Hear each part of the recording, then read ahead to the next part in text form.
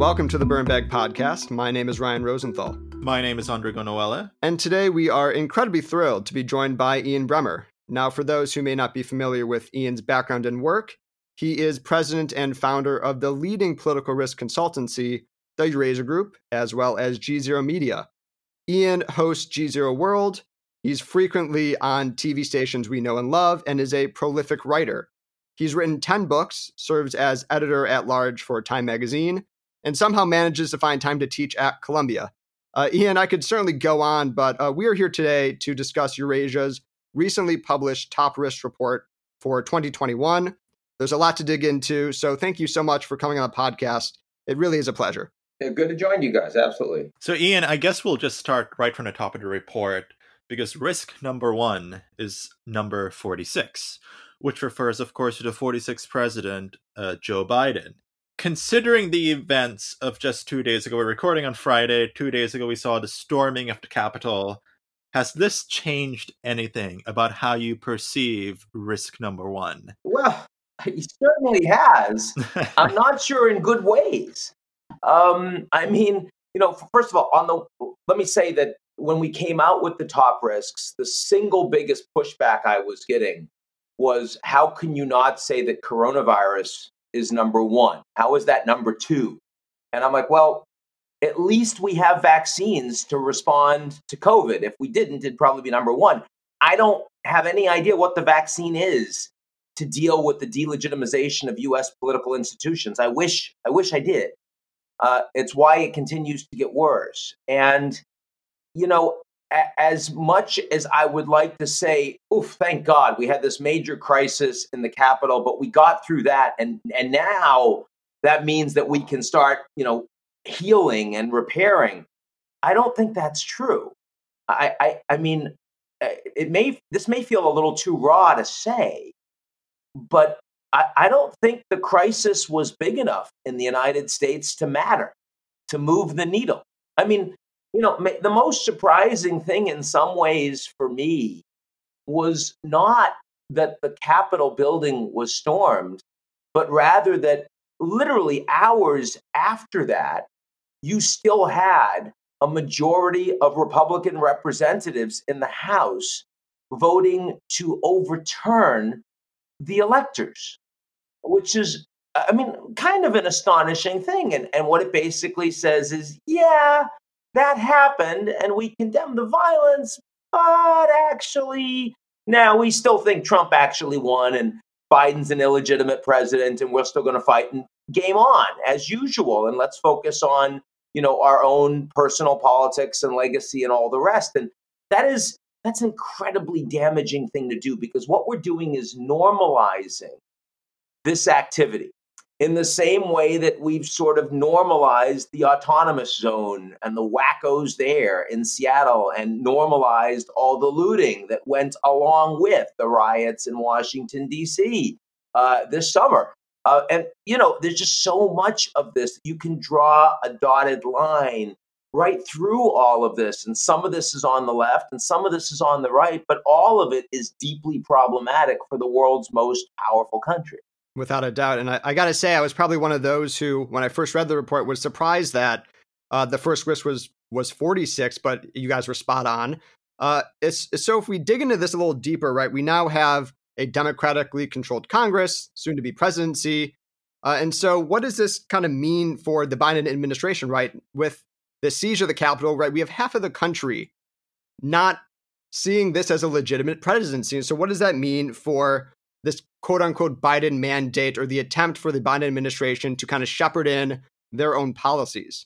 Well, the fact that they managed to take 50 seats in the Senate, both of the runoff seats in Georgia. Some of that is changing demographics in Georgia, but a lot of it is Trump.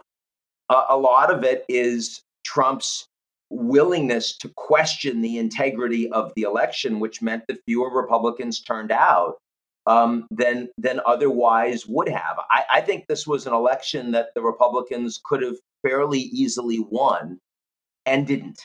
And I largely blame Trump and his supporters And I mean people like Sidney Powell, for example, Lynn Wood, others that were, pretty significant on social media and cable news that really drove that message. Now, because of that, Biden and you saw the markets really pop on the Georgia Democratic wins, and that's for one very simple reason: we're now going to get $2,000 checks and a $3 trillion stimulus that will pass in the early days of the Biden administration, and that does matter.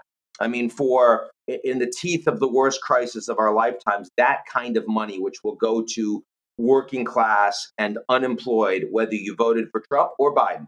It'll go to help bail out states teetering on bankruptcy, whether they're red or blue. That is an absolutely useful thing and will help. It will help, but it's a Band-Aid. And it's important to understand that it's a Band-Aid because I'm also looking at the House of Representatives quite likely returning next week to vote for an unprecedented second impeachment of President Trump. And I have to tell you that if I'm Trump, I probably want them to do that because it will be almost a completely party line vote. Maybe you get 10 Republicans to support it. The vast majority of Republicans will vote against. That helps Trump, doesn't hurt him. And I don't think McConnell will want to proceed with a vote in the Senate because it makes some of his moderates vulnerable. So they run out the clock until the inauguration happens. It divides the country more. And I do believe that the United States today is by far the most politically divided and dysfunctional of all of the advanced industrial nations. I don't think what we've seen this week in the United States could happen today in Japan or Germany or Canada or even France or the United Kingdom. I don't think that. And that obviously matters for the future of our own country, but it also matters a lot for the geopolitical order, for what happens going forward with our allies, with our adversaries, with the architecture of how the world is run. I think it's a very big deal. Certainly, and you outline the justification for risk number one, and it being risk number one very well. But now, risk number two, COVID-19, the coronavirus. We all find ourselves in this pandemic, and I mean, much of what we knew last year is just completely forever changed. It's almost accelerated developments over the next decade into this year, as some have said. And, we're seeing these vaccines being distributed, and different countries are starting to make progress in that.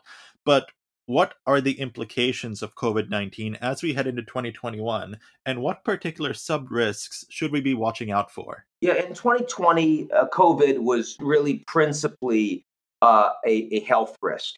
It was about lots of people getting sick and dying.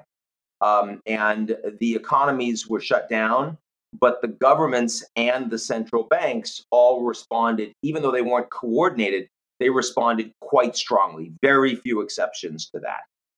In 2021, COVID is not principally a health issue. I mean, it is right now. We had 4,000 Americans dead just in a day this week. But in very short order, within weeks, 8 to 10 weeks, we will probably have 10% of the American population vaccinated. That 10% reflects almost everyone that is in danger of dying from COVID in the country. So mortality will go down to 10% of what it was, literally by the end of the first quarter. That's a very big deal. And that's going to happen in Europe. That's going to happen in Japan. It's already happened in Israel. It's already happened in the UAE, for example. So I do think that the nature of COVID as a threat changes very dramatically quite soon, and thank God.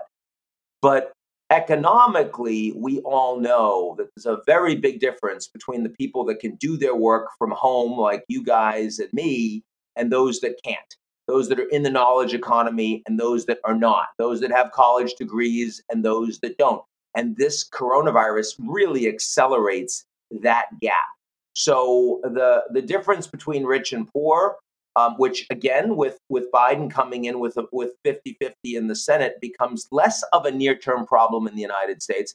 But still, across advanced industrial economies, this gap is going to be felt, and it's going to be felt in a very challenging way. More people evicted from their homes, more people that can't take care of their kids, more people that lose their jobs. And it really does increase inequality in the wealthy world. Perhaps at least as importantly, maybe more important, is the gap between rich and poor nations. Because as we are vaccinating our populations, it will take a lot longer to get vaccines into the arms of the low and medium income countries. And those governments don't have the money. They don't have the fiscal flexibility to allow for longer lockdowns and to pay their people, which means particularly in places like the Middle East, also suffering from lower energy prices, which is structural, and Latin America with very significant second wave of cases and hospitalizations and not great healthcare infrastructure, but nowhere near the ability to take care of their working and middle class. This is going to be hard for them. It could lead to financial crises in these countries. I mean, places like Turkey, Nigeria, South Africa, some more basket case economies like Lebanon, Argentina. These are countries that could truly have financial crises in 2021. Without a doubt. And you mentioned many important issues here, but one in particular is technology. And we've seen kind of a global reckoning when it comes to data, the control over information, whether it be companies or countries. It's constantly debated. It's largely unregulated on the international stage. And so with these technology companies having more control over our personal data, Ian, what can the West do to kind of reconcile this competition with China while also attempting to maintain the privacy of its citizens, right? Should the international community establish a World Data Organization, as you've called for? What can the West do in order to wrangle the challenge that is technology and data and the cyber realm?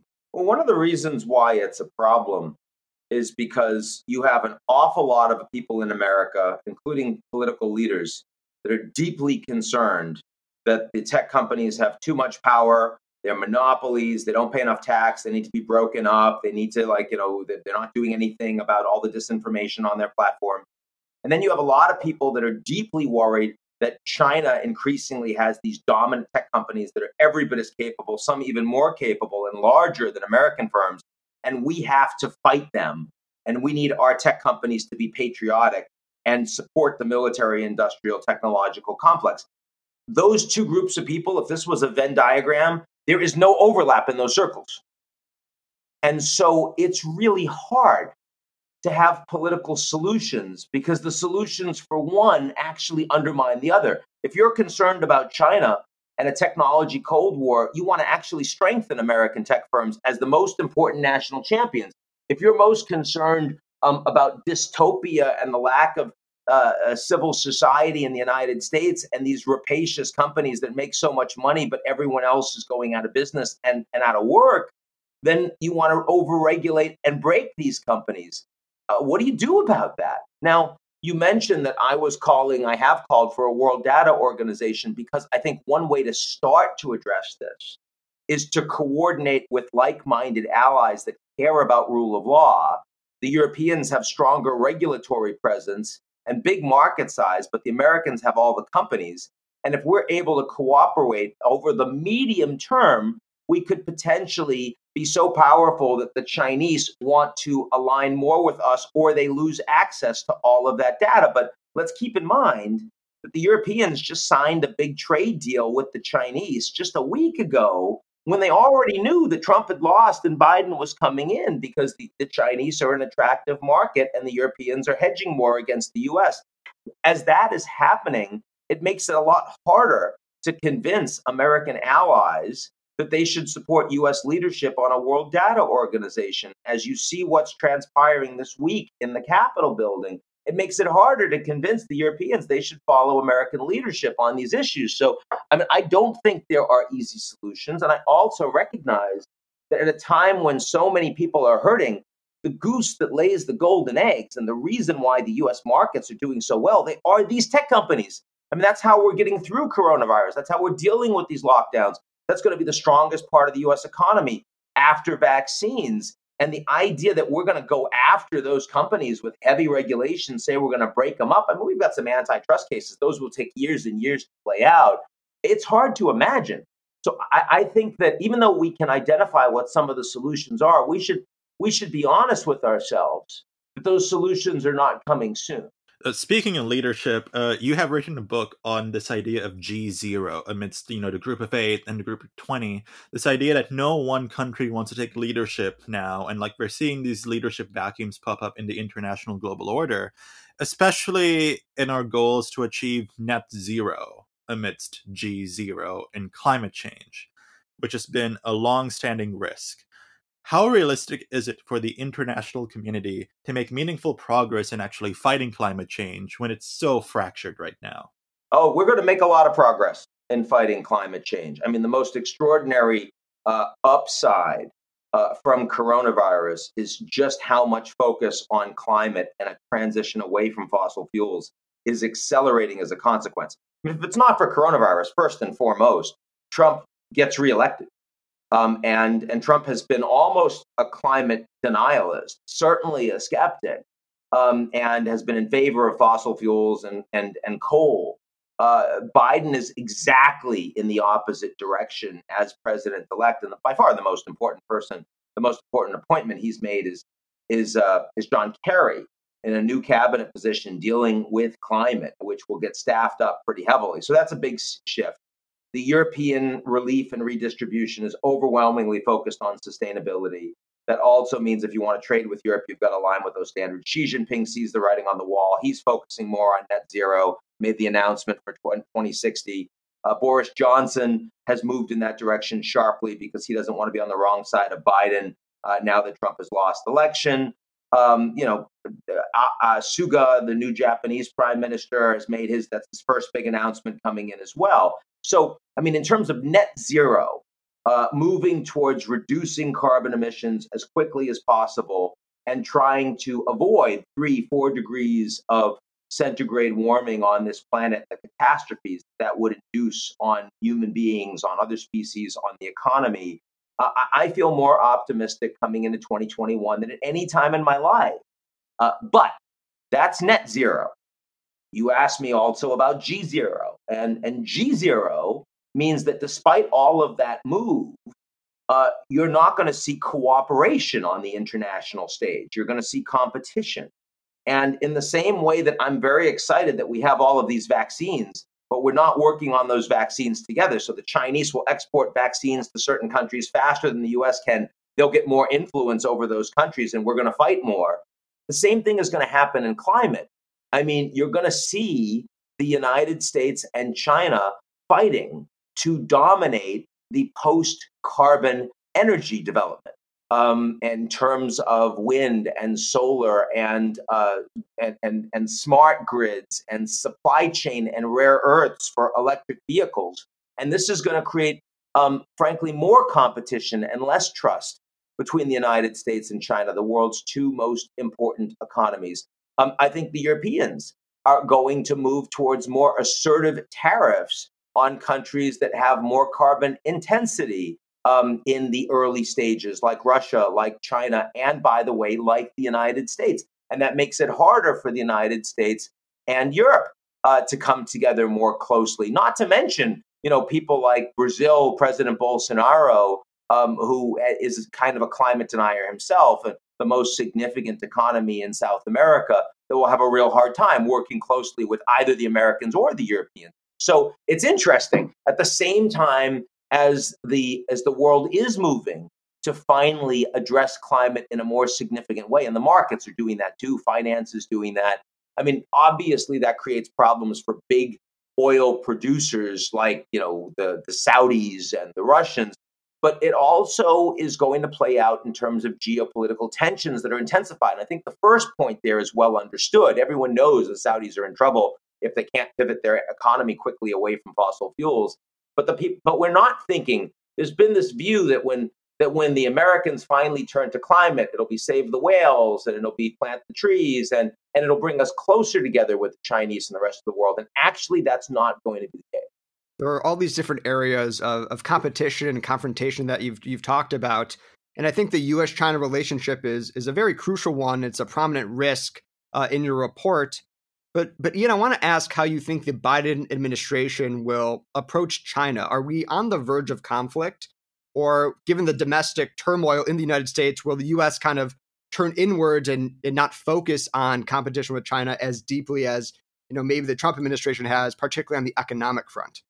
We are going to have very sharp areas of conflict with the Chinese. That's not going to go away with Trump. We won't have sudden volatility that comes from a presidential tweet. It'll be more thoughtful. It'll be more coordinated with the Biden team. And I don't think Biden will refer to coronavirus as the China flu. So there'll be less overt jingoism in the policy. But the level of competition and confrontation with China on issues like espionage, cyber attacks, South China Sea, Hong Kong, Uyghurs, technology, I just mentioned climate, vaccine nationalism, that's going to be pretty sharp. That's one of the few areas where you have broad bipartisan agreement in the United States that you need a more hawkish policy than China. But I want to be careful here in not taking this too far. I had a debate with my good friend Neil Ferguson a few weeks ago, and Neil said that we are in a Cold War with the Chinese right now, and he's wrong. That's not true. There is immense economic interdependence between the United States and China that precludes a Cold War. And these are very strong vested interests in both countries that make it impossible for us to cut off the Chinese and cut off our interdependence with the Chinese, whether it's Chinese tourism to the US or Chinese students paying full freight at American universities, or whether it's Chinese manufacture of goods that Americans consume, or whether it's the future of the NBA. And in 5 years' time, them still thinking that the Chinese market is the most important for their growth. That's not going to stop. Now, there is a decoupling. And that decoupling is happening most sharply in the tech sector because our most important companies, like Facebook, for example, and Google, do not have access to the Chinese market. But even there, Tesla is a tech company, and Tesla is up to their eyeballs in China. And Elon Musk is very quiet about that. I wonder how that gets resolved. We like Tesla, right? Because it's actually worth more than all the other US automotive companies combined. And they're very innovative, but they also have a lot of data. They're not an automotive company, they're a tech company. And so aren't they going to be part of the great divide in the decoupling as tech becomes more important with the Internet of Things and anything with a chip in it that can be surveilled and can be hacked and can perhaps be disrupted? So, it's a very challenging question. It's easy to say that the confrontation will remain. It's easy to say there's no trust between the two countries.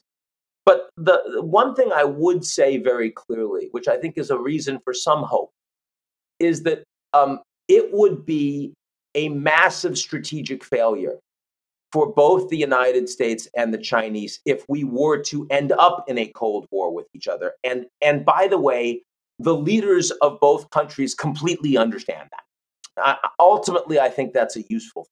So, Ian, with Europe, Brexit has finally happened. Angela Merkel, a German chancellor, is in the final months of her time as leader after 15 or 16 long years. And your report says that France's Emmanuel Macron will essentially be the EU's de facto leader. So how does Macron, amidst backsliding member states and the financial distress of COVID, how does he lead the European Union?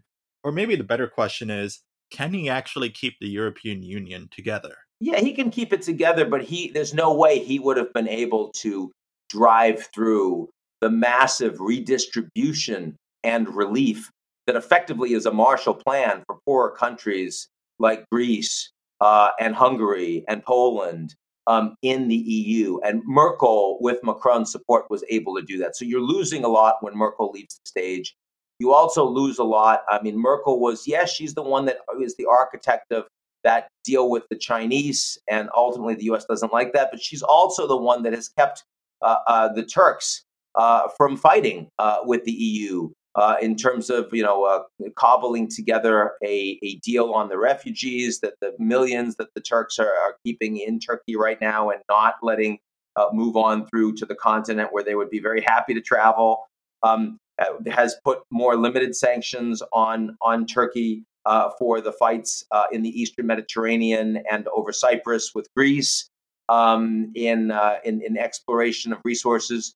Macron, it would be much more assertive on all of these issues, and you could see much more confrontation as a consequence. So there's more geopolitical risk, more traditional geopolitical risk that comes out of the Mediterranean and more broadly in North Africa and the Middle East when Merkel is gone. And also it's harder to drive more support economically for a stronger European Union, even though von der Leyen and Lagarde are doing very good jobs in Brussels and in Frankfurt. Once Merkel is gone, this is the number 9 risk out of 10. Europe is a very big place, so it's not something I think is a very significant worry in 2021, but it is a change in trajectory. 2020 was actually, even with the pandemic, 2020 was a pretty good year for Europe. It was less polarization, it was more leadership, it was responding effectively on balance. And the big exception to that, of course, was the UK, which isn't in Europe anymore. Absolutely. Well, Ian, what a perfect way to wrap up this conversation. Your insights are truly invaluable. Now, for those listening, make sure to follow Ian on Twitter at Ian Bremmer to get the latest on geopolitical happenings, always with the perfect amount of humor, as well as crucial updates on his right-hand canine Moose. And also, be sure to check out all the things that Eurasia Group and G0 Media are doing. And check out Puppet Regime. It's my personal favorite. Yes, they're actual puppets. It's political satire. It's fantastic. Ian, once again, thank you so much for joining us. We appreciate it. Hey, my pleasure, guys. Be good, be healthy, avoid people. Thank you. Thank you. To hear other fascinating conversations, subscribe to the podcast and follow us on social media at BirdbagPod. And be sure to check out our new weekly newsletter to get apolitical analysis of world events, linked in the description. Thank you for listening. This is the Burnbag Podcast.